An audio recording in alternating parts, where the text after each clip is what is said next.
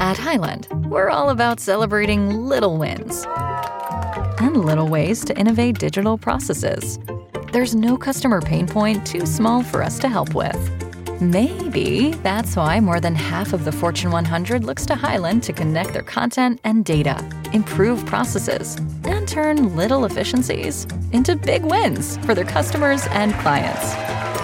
Highland, intelligent content solutions for innovators everywhere at highland.com. Here at Just Baseball, we have teamed up with BetMGM for the 2023 MLB season. We'll be using BetMGM lines to make all of our picks, and we'll have special offers for our listeners each week. If you haven't signed up for BetMGM yet, use code JustBaseball and you will get up to a $1,000 first bet offer on your first wager with BetMGM. Here's how it works. Step number 1, download the BetMGM app and sign up using bonus code JustBaseball. Step number 2, deposit at least $10 and place your first wager on any game. Step number 3, you will receive up to $1,000 in bonus bets if your bet loses. Just make sure you use bonus code JustBaseball when you sign up. Disclaimer, 21 plus to wager. Visit BetMGM.com for terms and conditions. U.S. promotional offers not available in Washington, D.C., Mississippi, Nevada, New York, and Ontario. Gambling problem? Call 1-800-GAMBLER in Colorado, Washington, D.C., Illinois, Indiana, Louisiana, Maryland, Mississippi, New Jersey, Ohio, Pennsylvania, Tennessee, Virginia, West Virginia, and Wyoming. Call 877-8-HOPE-NY or text HOPE-NY to 467-369 in New York. Call 1-800-NEXT-STEP in Arizona. Call 1-800-522-4700 in Kansas and Nevada. Call 1-800-327-5050 in Massachusetts. Call 1-800-BETS-OFF in Iowa.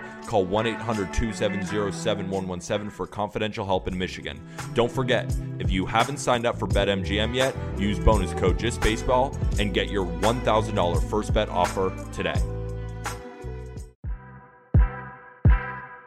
Bonds hit high. It's a deep. It is high. Here comes the hook. Got him. 20 strikeouts. He ties the major league record. Freeze hits it in the air to center. We will see you tomorrow night. The impossible has happened. Goal! Big fly, Ohtani-san! Towards the corner. It's back. It's gone. Welcome to Slam Diego. New episode of the Just Baseball Show for Tuesday, May 16th. Jack, Aram, Willson Contreras is catching again. That was a great saga. Also, happy belated Matt McClain Day. He was the two-hitting shortstop last night for the Cincinnati Reds. We'll talk about that. Talk about what's going on in the NL West between the Dodgers and the Padres, with a little bit of Arizona sprinkled in as well. Then we've got some hot Mays. What's going on with the Willson thing, man? First of all, is there anything non-baseball you want to talk about off the top?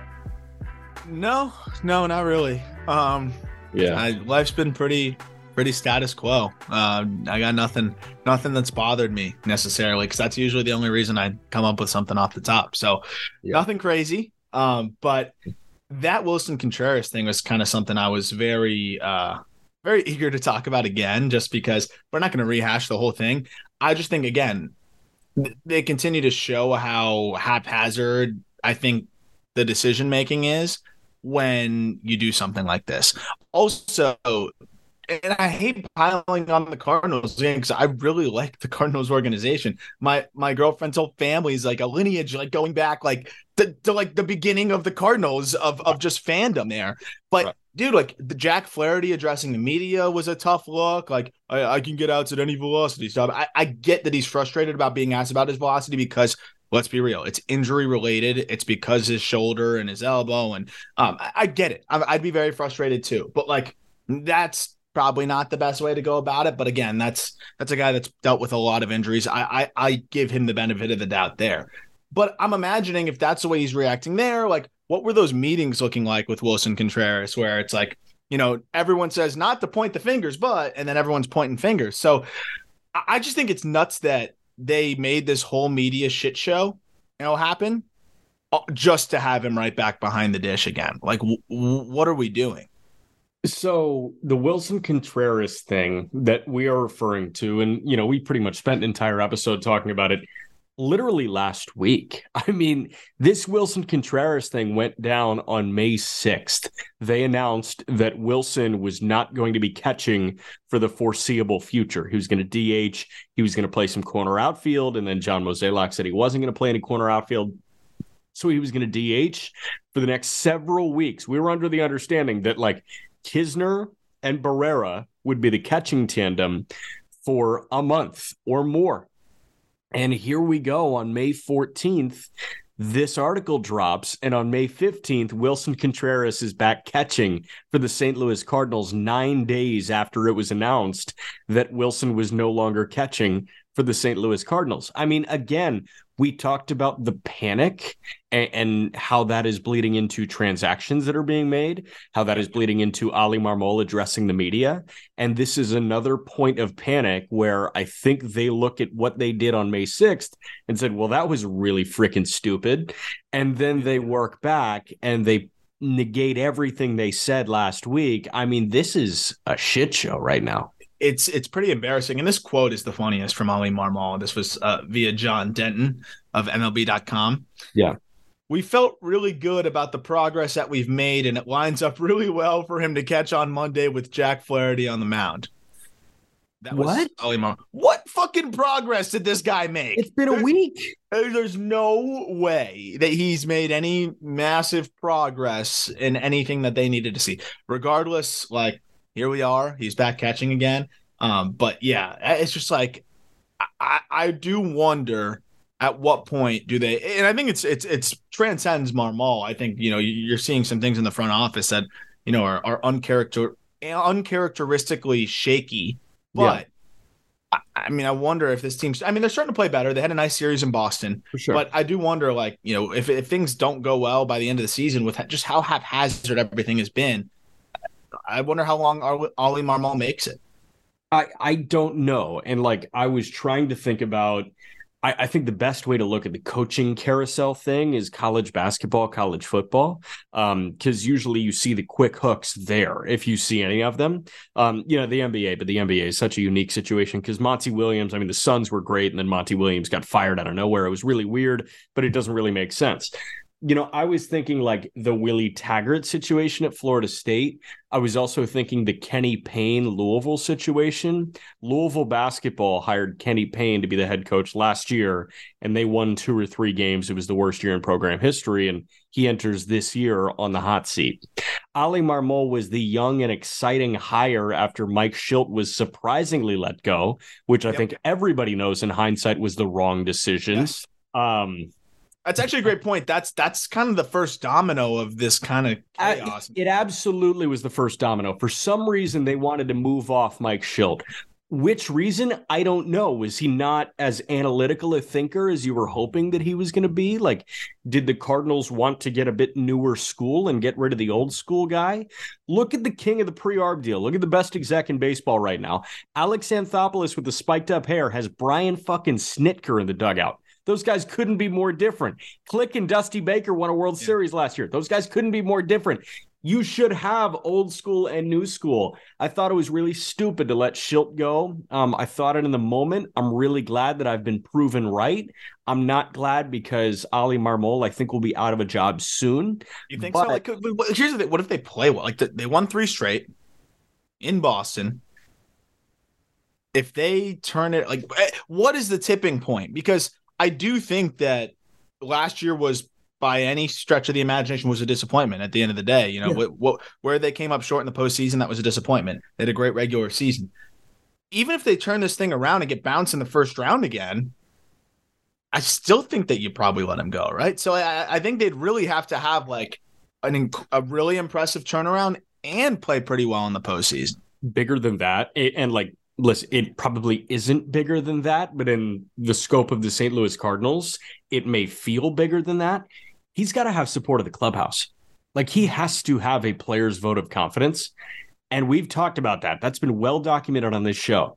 I don't think the manager of the St. Louis Cardinals has the blessing of the St. Louis Cardinals clubhouse whatsoever. Yeah, I would love to take a anonymous survey there. I would love to see what they'd have to say, because just approval rating, man. I want to know. Yeah, I would love to know that. So, yeah, I think his time is ticking here. I thought this was a pretty stupid thing. If you're going to dig your heels in on your $90 million catcher not catching, have it be for more than 9 days. Yeah. And he's coming back with the guy in Jack Flaherty who lashed out at the media and said, I can get outs at any speed. It's a lot harder to get outs at 86, 87, Jack. Yeah, it just objectively is. And I feel for him given all of his struggles, health-wise, but I mean, they got to ask that question. I didn't mind him getting frustrated. Where I got bothered was like, if you're asking me this question, you don't know anything about pitching. Yeah, false. Gaslighting is that. That's just ridiculous. Like that's just they got to ask you the question. I thought the reporters handled it relatively well, actually very well. There are a ton of pros in that market, too. I mean, we know Katie and Derek Gold is really good. There are a bunch of other great beat writers in the St. Louis area. So we'll move off of St. Louis and get to something awesome. Again, happy belated Matt McLain Day, the shortstop for the Cincinnati Reds. It was the 2-hitter last night in Colorado. McLain, I just want to run through his numbers real quick, and then you give me the breakdown because this is a top 100 guy on Just Baseball's list. Matt McLain, what? Nowhere else, though. Nowhere else? Are we the only one with McLain in the top 100? At least at the start of the season, we were the only ones. We were the only ones with Mason Miller in the top 100 at the start of the season. I think Fangraphs, too. Fangraphs had Miller? Okay. But Matt McLain, a top 100 prospect, according to Just Baseball, 38 games in AAA to start this year. Also, holy shit, we're already 38 games into the minor league season. That's kind of crazy. Yeah. But 38 games, he slashed 348, 474, 710. That's an 1184 OPS. 12 doubles, 12 homers, 40 RBIs, 10 bags, a 17% walk rate, a 20% K rate, a 193 WRC plus, where he ranks in AAA baseball, so the PCL and the International League together. First in OPS, just ahead of Christopher Morel, who was killing the ball. Tied for third in homers, only behind Lucan Baker in Memphis and Joe Adell. Two power guys, like just two point-blank power guys. Exactly, and like not prospects anymore. Adell was graduated from all of his cameos, and Baker's like 27, 28 years old. Third in RBIs, second in slugging, only to Morel. Second in extra base hits, only to Ronnie Mauricio. Shout out Ronnie Mauricio. And first in AAA baseball in total bases. This guy with 24 games at short, 13 games at second, was probably the best player in AAA baseball through the first month and a half of the minor league season. I think so. I think when you factor in he's playing shortstop at a high level, he's stealing bags, hitting for power, walking like you mentioned, like the near 500 on base. What was the on base percentage again? OBP was 474. Yeah, like dude, what the hell is that?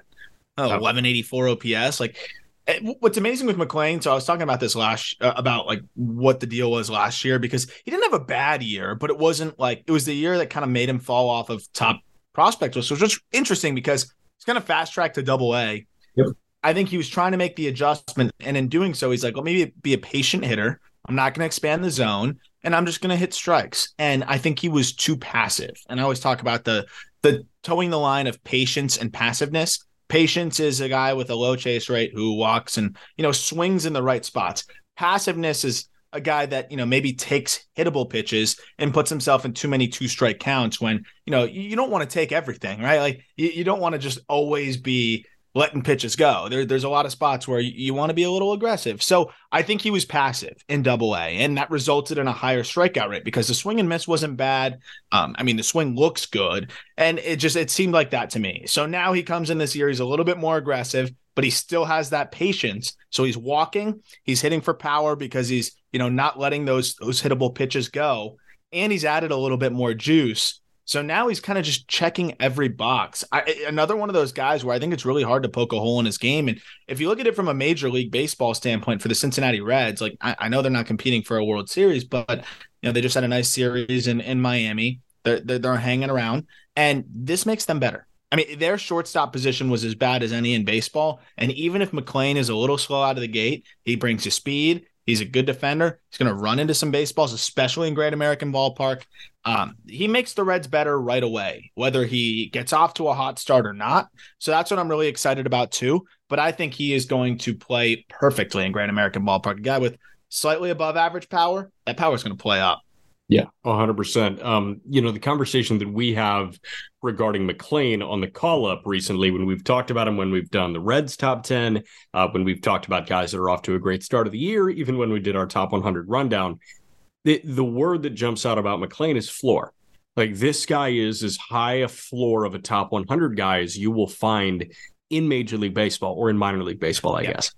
Yeah. McClain, the safety of Matt McClain hedges the massive volatility of the best prospect in baseball in Elly De La Cruz. So while you can dream on this middle infield tandem for the next decade of Elly De La Cruz at short and Matt McClain at second, you know that you are getting a very safe prospect in McClain and you're getting a meteoric prospect in Elly De La Cruz. And I think that you can get excited about both of those things. And I think that you can get excited about McClain in the same way that you got excited about a rookie Jonathan India in 2021 and a rookie Spencer Steer at the end of last year. I think that there is a ton of reason to be amped for a guy that won't be the flashiest coming up, because he's going to give you a WRC plus well over 100, and he's going to accumulate WAR over the course of this season.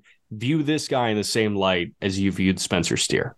I was going to say, he's almost a blend of Steer and India to me, in a good way. Like, I think he's more well-rounded. I think he's a more well-rounded player than both of those guys. Will he be as good as John India? We'll find out, because at the end of the day, the goal of the sport is to hit, and Jonathan India can really hit. But yeah. I think in terms of the entire skill set, McClain is really, really well-rounded. So I'm excited about that. The one last note I'll make on him, too, is I think he was as big league ready as they come. You look at like who he was getting hits off of, who a lot of his home runs were off of.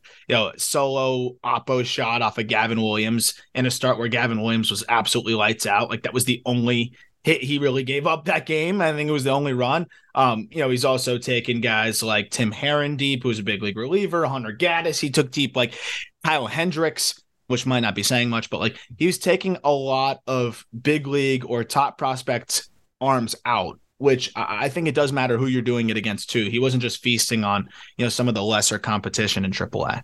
So Louisville has the best lineup in minor league baseball right now, I think. Or I guess they did this past weekend, right? With McClain up now, Will Benson was optioned. Benson is in that lineup. But the other two guys that really jump out here are Christian Encarnacion Strand, who was acquired from the Twins organization in the Tyler Mahle deal last year, and Elly De La Cruz, who again is just baseball's number one overall prospect. Christian Encarnacion Strand, since coming off the IL in 19 games with AAA Louisville, is hitting .341 with an OPS at 1077. He's got 9 homers and 18 driven in 19 games. Elly De La Cruz, since coming off the IL, 21 games, a 960 OPS, 6 doubles, 6 homers, 17 RBIs, and 4 bags. Both these guys have been elite, along with McClain, who is the best player in AAA baseball. So now the question becomes, McClain's up. When does CES join him? When does Elly De La Cruz join him? Yeah, I think it's a great question. And I think both of those guys getting late starts, kind of makes it a little bit of a slower turnaround in terms of like when we're going to see them get up now. But I love the way it lines up, because now you got an opportunity to play McClain every day at shortstop, give him that audition. And if McClain performs, like if it ain't broke, don't fix it. Like if he's performing, he forces you to make a decision now where maybe you get Elly some reps at third. Yeah. Maybe McClain starts to get some reps in another spot. But I think it's a really fun conversation. And by the way, third base is like the one spot that they don't really have down pat right now. No, and Elly could be an elite defensive third baseman, like elite. And I know people are like, but he's the shortstop, whatever. If McClain's playing well, that could just be a left side of the infield that is awesome. And dynamic. So I think that's why it's great that you can get this Matt McClain audition at shortstop, because if he performs, okay, that's great. You got a good problem on your hands. And I think that's what they want to find out here. Christian Encarnacion Strand is nuts to me, because he like has a red flag in every single like approach and like kind of, I wouldn't say batted ball because he hits the crap out of the ball. No, but he's in terms of just twice in 100 plate appearances, right? 46% chase rate, 18.5% swinging strike rate. Both of those are massive red flags. Yeah. And a 60% swing rate, 75% zone contact. Like all of those are red flags, but he has sustained those red flags for now 2 years and it's just mashed. So there's some guys that are outliers, and I think he might be an outlier. So I would like to say traditionally, I'd be like, I'd like to see some of those metrics get a little bit better, you know, this and that. But these metrics have looked like this for a while.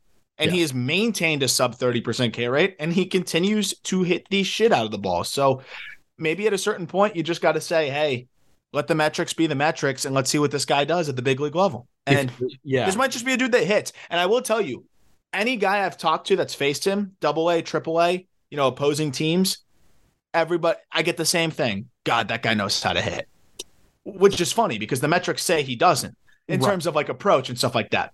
But this guy, he knows himself. He gets his. He won't walk. He might be a frustrating, streaky player. But again, like I'm not going to argue with some of the better hitters in the minor leagues that have told me that. And you can't argue with the numbers. So this is an outlier guy, and I love it. So I can't wait to see what he would do in Great American Ballpark. He could hit 40 there.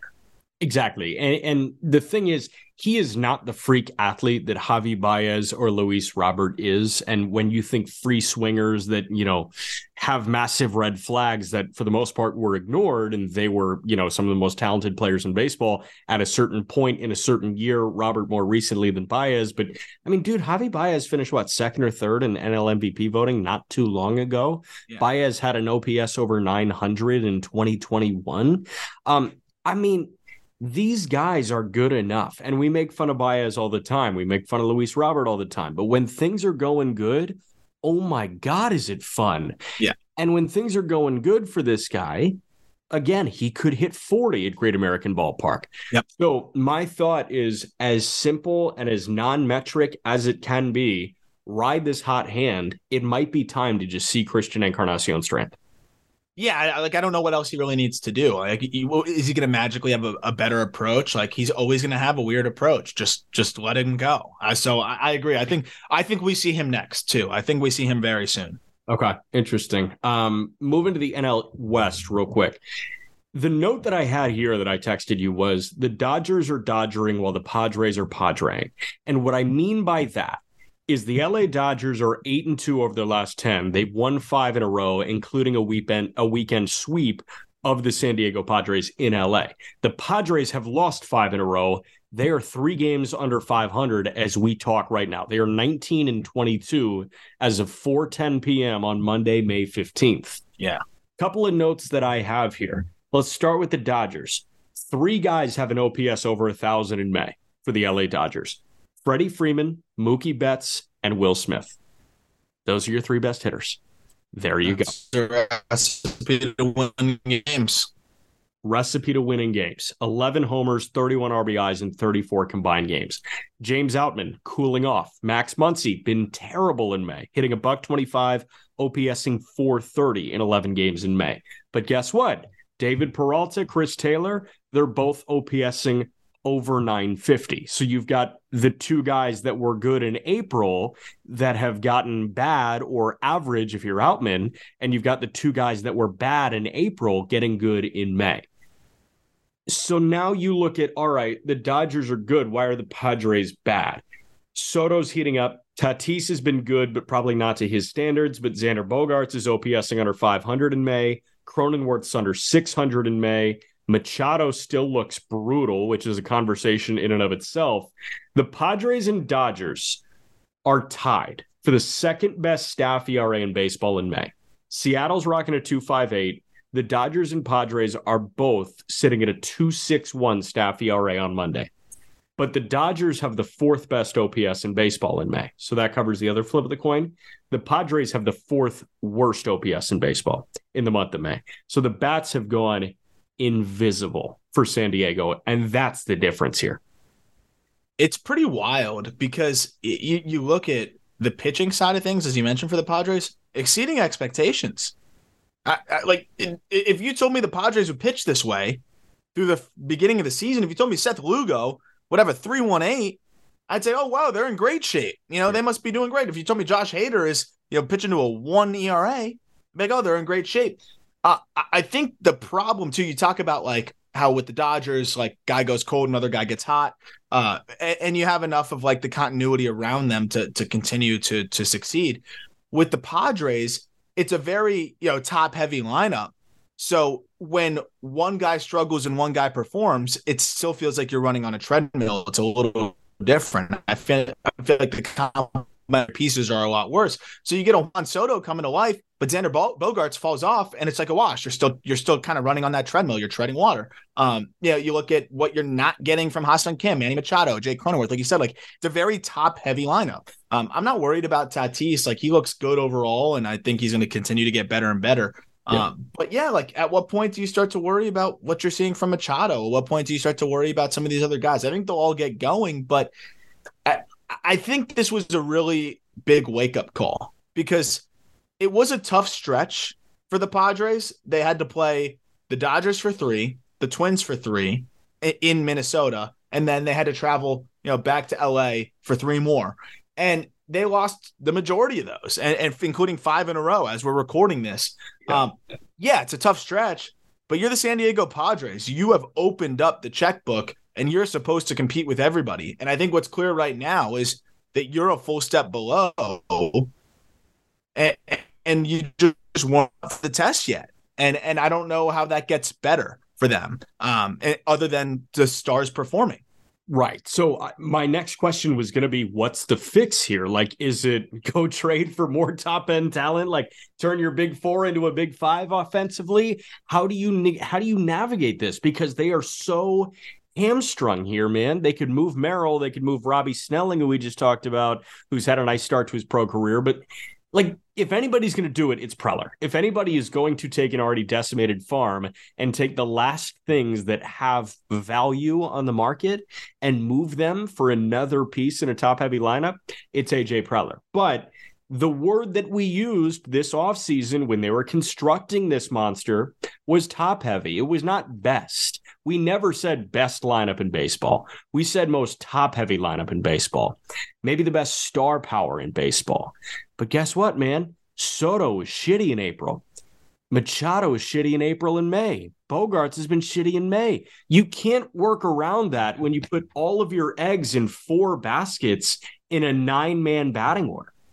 Yeah, and I think you've got some pretty big gaping holes. Like, yeah, we talk about how with the Dodgers, you can survive the streakiness because your weakest link is like a Jason Hayward or a David Peralta, right? And Peralta's been kind of bad, but Hayward's been pretty good at the end of the day. Like, it's been fine. You look at the weakest links for the Padres right now, it's the catching position, which is so bad. Not a spot where you want to be bad. You're oscillating between Brett Sullivan and Austin Nola.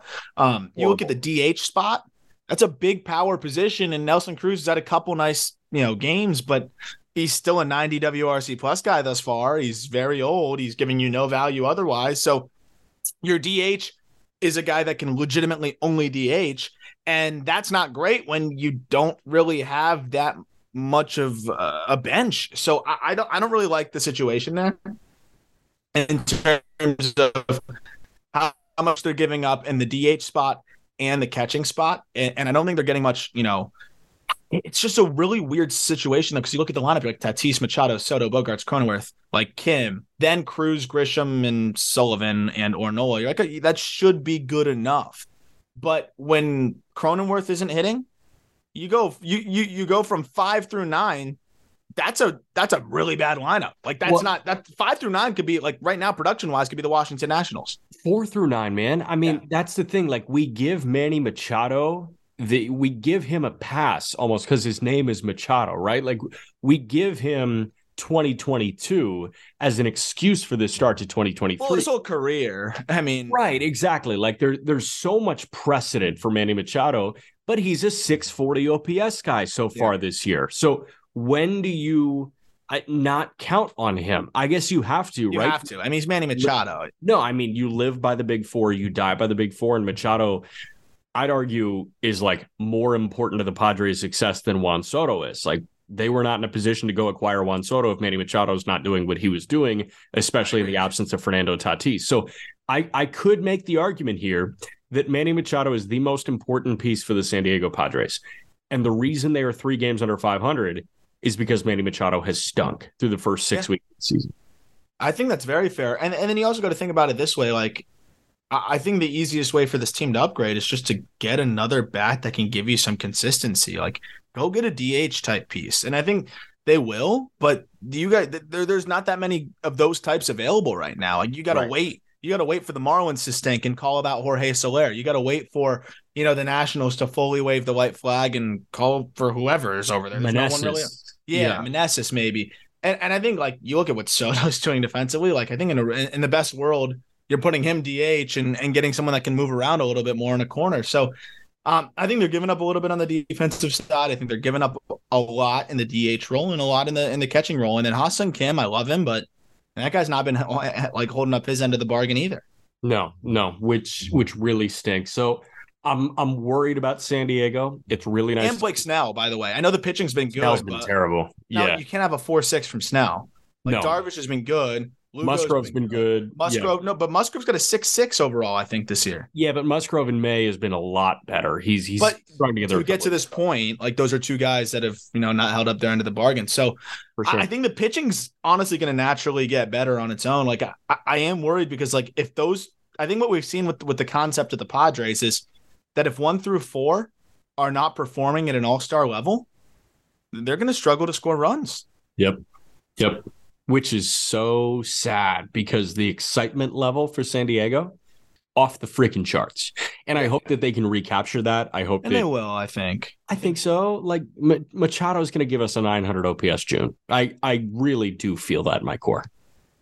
Yeah, and I think the best way to, like, compare it in terms of, like, leaving something to be desired on the back end, like, look at the Twins and what they're getting from Joey Gallo right now. Is it going to last?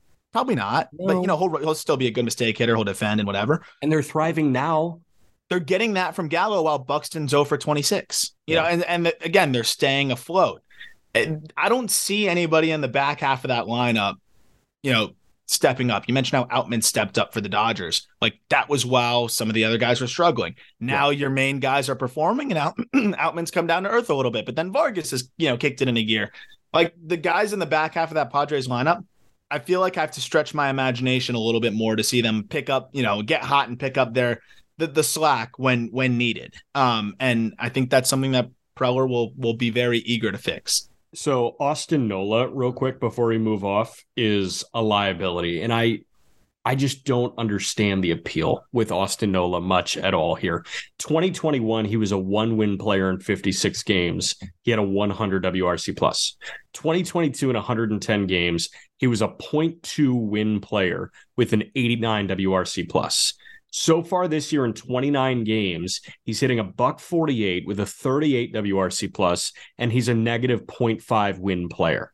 Like, Nola was a 1.8 win player in 48 games in 2020. That's the only time he's been good in his career, right? Yeah. No, I agree. And he's been injured all the time since then. So it's just like, he's a bad defender. He's a bad hitter. It's Stallings, man. I was going to say, it reminds me of Stallings right now. And that's the craziest part is, like, you can upgrade that, and I do think that that's playing a huge part in their struggles is you have just like an absolute suck from the catching position. Like, any momentum you have just is sucked out there.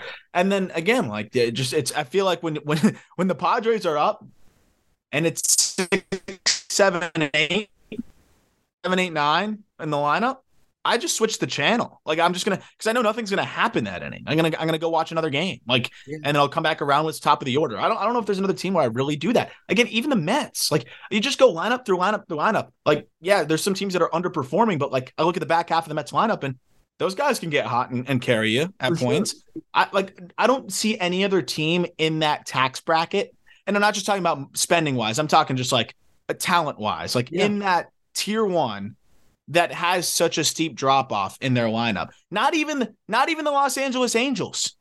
Like, that's the one thing that they fixed, I think, going into this year is that you don't see that steep drop off in the back half of the lineup. Like, you're going to get a little bit of something from Gio Urshela. You're going to get a little bit of something from Renfroe. They've even gotten stuff from like Zach Neto. Yeah, again, that's a guy that like I think will give you a little bit more. It's a really interesting situation with the Padres, and they do reload pretty well. So the system's not totally barren. It's not great, but it's not they have pieces like you mentioned. I wouldn't be surprised if they go out and make a move one way or another. Yeah, I could absolutely see that too. Again, the Angels 7, 8, and 9 in Sunday morning's game in Cleveland was Urshela, Rengifo, Neto.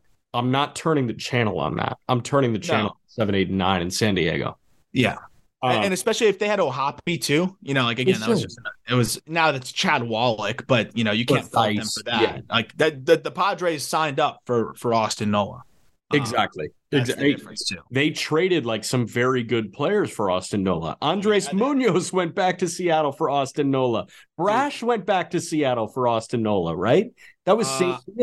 It was, yeah. How about Ty France? Ty France was in the Nola. Brash wasn't in this one. This one was he was in Taylor Trammell, Ty France, Luis Torrens, and Andres Munoz. So yeah, Munoz was in that one. So yeah, that is disgustingly terrible. That's so bad, man. All right. 5 hot Mays that I want to run by you before we do some guesstimation to end the pod. I'm going to name a guy. I'm going to give you what they're doing in May so far.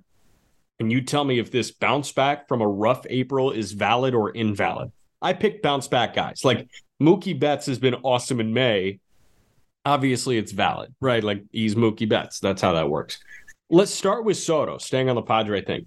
12 games, he's hitting 370. He's got an 1169 OPS, 9 doubles in 12 games, 9 RBIs, 9 walks, 8 Ks. I'm not asking you if they can keep the pace.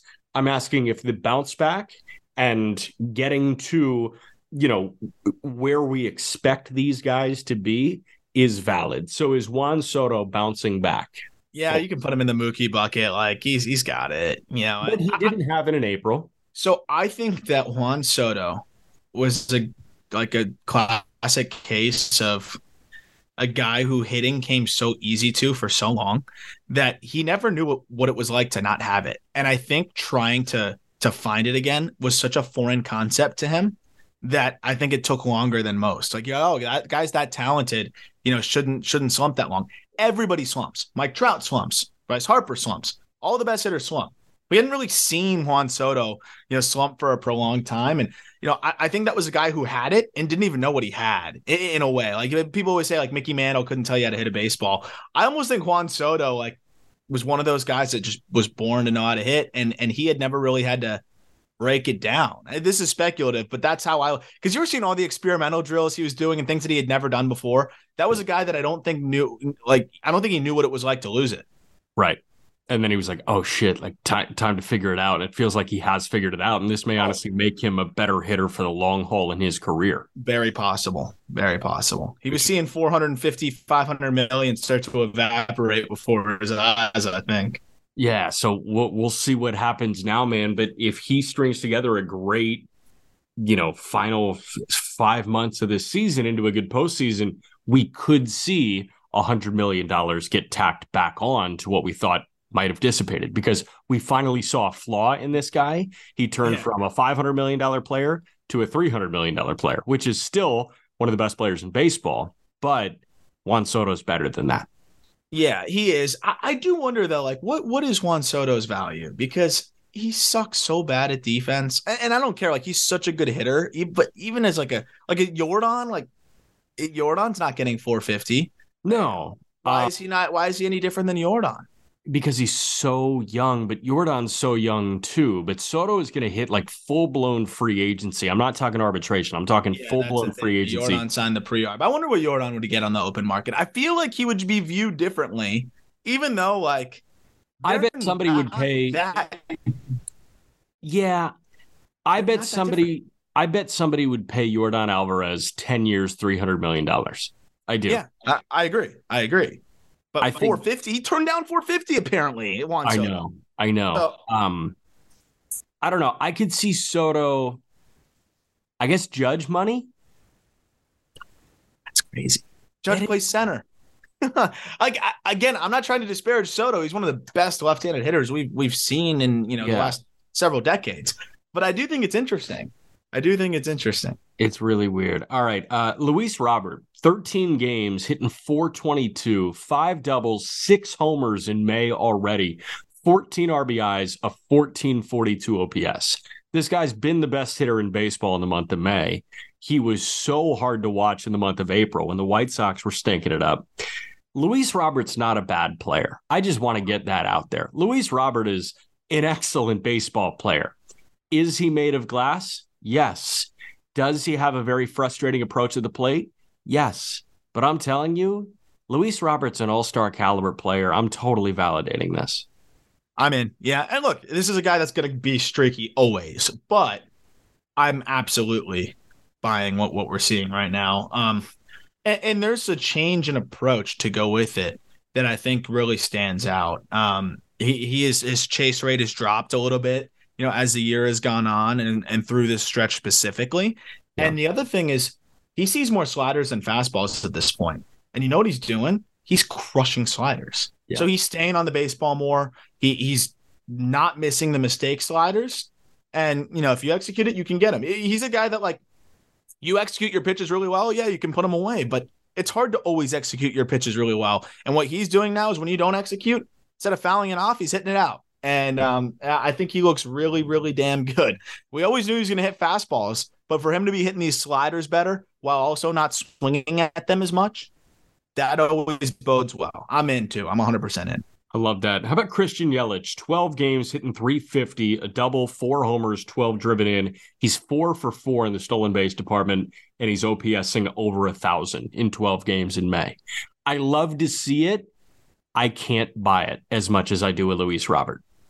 No, I mean, look, I love to see it. At the end of the day, this is a guy that's won an MVP and should have won a second one. Like, he's going to have his moments still. He's very talented. He's 31. He's going to have some decent stretches. Like, he's never, over the last couple of years, it's been massively disappointing, but he hasn't been some disaster. No, he's like an 100 WRC plus guy. He's like a little bit better, I think. Like, he's like a 110 WRC plus guy. Like, he's fine. He's just not Yelich. Yeah, and I still think he's not Yelich. Like, the multi-home run game was nice, but you look at everything, like the data doesn't look much different. He's putting the ball on the ground still a ton.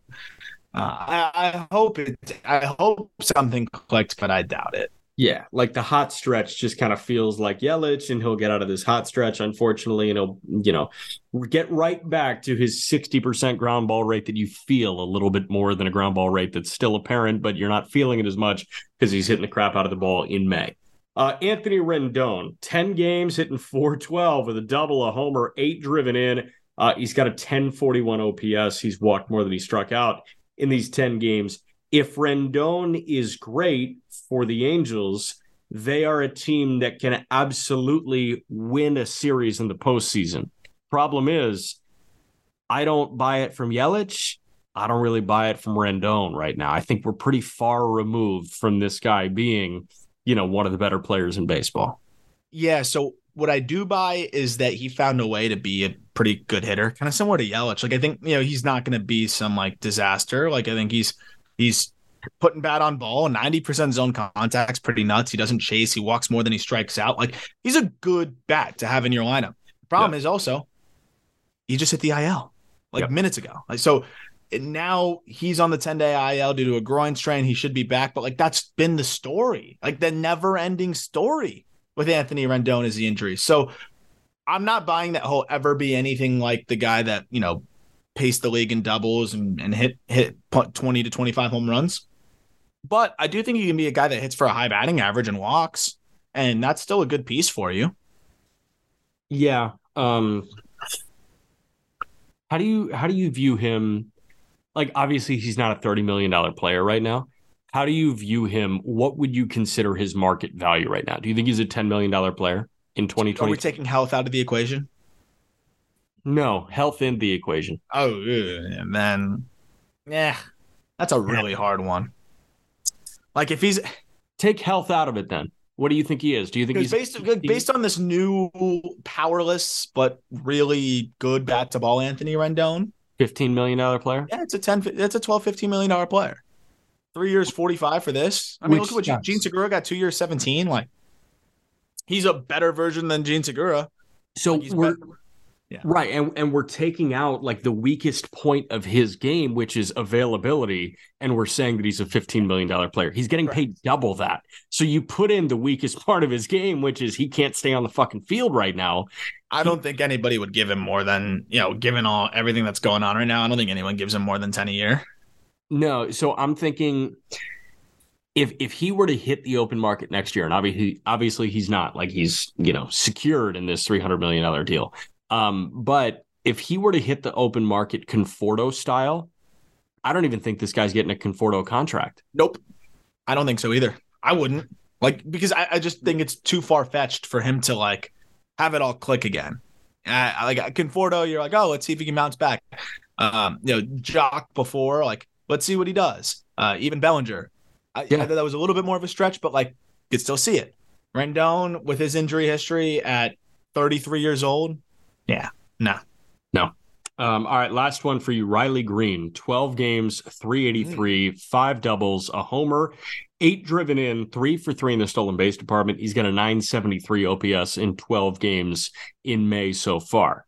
Green was off to a really rough start, much like Spencer Torkelson with Detroit in April, and Green was underwhelming last year. Torkelson was really underwhelming last year. The Detroit Tigers are praying that both Riley Green and Torque work out. What this 12-game sample in May is telling me is that it is exponentially more likely that Riley Green fulfills his prophecy, or at least some subdued version of that, than Spencer Torkelson at this point. Torque's showing some signs, though. He is. Some, but not as many as you would like to see. No. The prodigious power is non-existent. And I understand it's Comerica, but what happened to this beast of a man in Spencer Torkelson? Where did that go? He was supposed to be a guy that kind of transcends the ballpark, that you're not going to be worried about it. I think that's why we were so excited. He's supposed to be Pete Alonso, man. That was the billing. That was the perfect comp. I'm totally in on Riley Green, because I think that there's going to be some ebbs and flows. He's 22, and he's got a similar situation where he's got to get the ball in the air more. But man, does he hit the ball hard? And if you look over the last handful of games, who he's hitting the ball hard off of. Home run off of Verlander. I know he was just coming back, but I don't care. It's still an impressive home run. An absolute rocket off of Tanner Bybee. A 114-mile-an-hour shot off of Shane Bieber. He hits the ball hard. And this might be a guy that takes a little bit longer to see the power kind of translate into games, but he's making better swing decisions. He's hitting the ball hard, and I think he's starting to see some more consistency in driving it in the air. So I'm in on Green. If I had to pick one, I wouldn't even hesitate, and I think Green is way more likely, like you said, to succeed. But I think he's finally starting to settle in. This is a guy that jumped through the minors pretty quickly as a high school bat. So 22 years old, it can take a little bit of time. Yep. Real quick, 2 contract guesstimations for you before we part. Mitch Keller and the Pirates have apparently been in contact regarding an extension. That's from Bob Nightingale. And then Marcus Stroman and the Cubs apparently started extension talks, according to Matty Lee of the Chicago Sun-Times. They had preliminary extension talks this spring. Nothing concrete has come from that. We'll start with Keller. We'll end with Stroman. Keller's making 2.4 this year. He's got 2 more years of arbitration. Mark Polishuk wrote this up on MLB Trade Rumors, and he cited Logan Webb's 5-year, $90 million extension. No. I know. Kind of crazy. What he was comparing was service time. So the Giants bought out 2 arbitration years, which the Pirates would be doing, and then 3 open market years. Webb is a year younger than Keller. But here's the big difference. Logan Webb, in 494 innings to this point in his career, has a 3.45 career ERA. Mitch Keller has thrown 100 fewer innings, and his ERA is 1.2 runs higher. So we're comparing a guy that has thrown 494 to 386 in Keller, and Webb, who had a 3.45, to Keller's 4.62. Keller's not close to this 5-year 90. I think the Pirates could do 6 years 70 for Mitch Keller. I think that's even pretty generous. Really? I want to see Last 32 starts, he's got a sub-3. I know. That is a very impressive stat. And maybe it's just like the name association for me still, but it probably is. 6 for 70. Like I guess that in the market now, if you think about what we're seeing like Taijuan Walker get, I think that is exactly on the money. Honestly, I think that is pretty fair. I don't know if I would do it, but I mean the Pirates need to start looking at longevity and solidifying the core, and this is a great way to do it. I think that's about right. So if you could give Keller 6 for 70 or Roansy Contreras 7 for 100, what would you do? I'd rather give Keller that deal. Okay. Yeah. How about 6 for 70 if you knew both those guys were going to say yes? Who do you give the deal to? Yeah, I mean, we got to see Roansy like actually succeed at the big league level. I know. So I'd say Mitch Keller. But like that's the thing. So Bob Nutting, the Pirates owner, after they signed Reynolds, I think it was during the press conference, he said, we're looking to extend some other pieces of the core. Obviously, O'Neill Cruz should be at the top of that list. But after that, man, like who are the extension candidates on this team?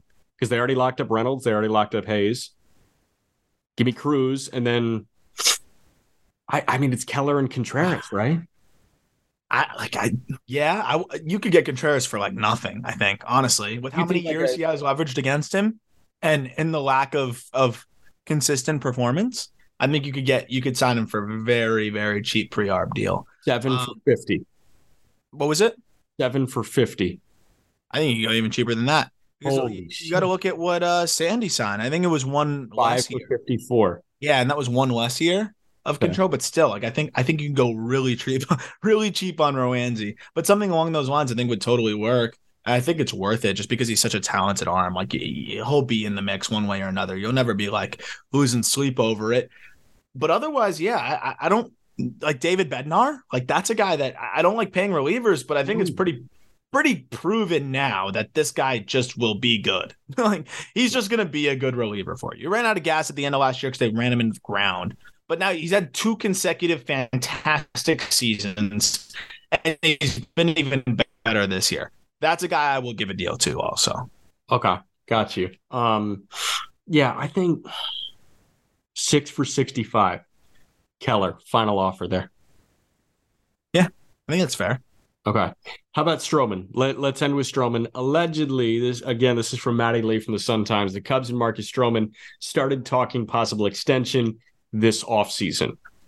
I don't know what that deal looks like at all. Is it a Lance Lynn extension where he's making 19 and a half in like a 2-year extension, a 3-year extension? Like, how many years do you want Marcus Stroman for? There's a ton of ammo coming through this Cubs farm system right now in terms of starting pitching.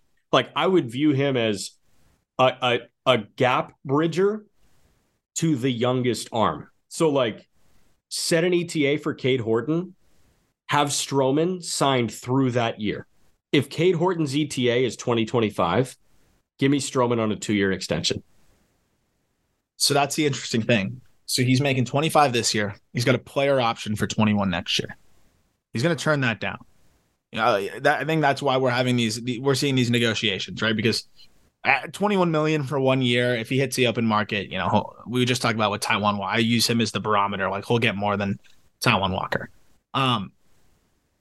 I think you go 3-year deal. I don't want a guy like Marcus Stroman in his age 36, 37 seasons, though he is a guy that could age pretty well with his command, the way he mixes pitches, how athletic he is.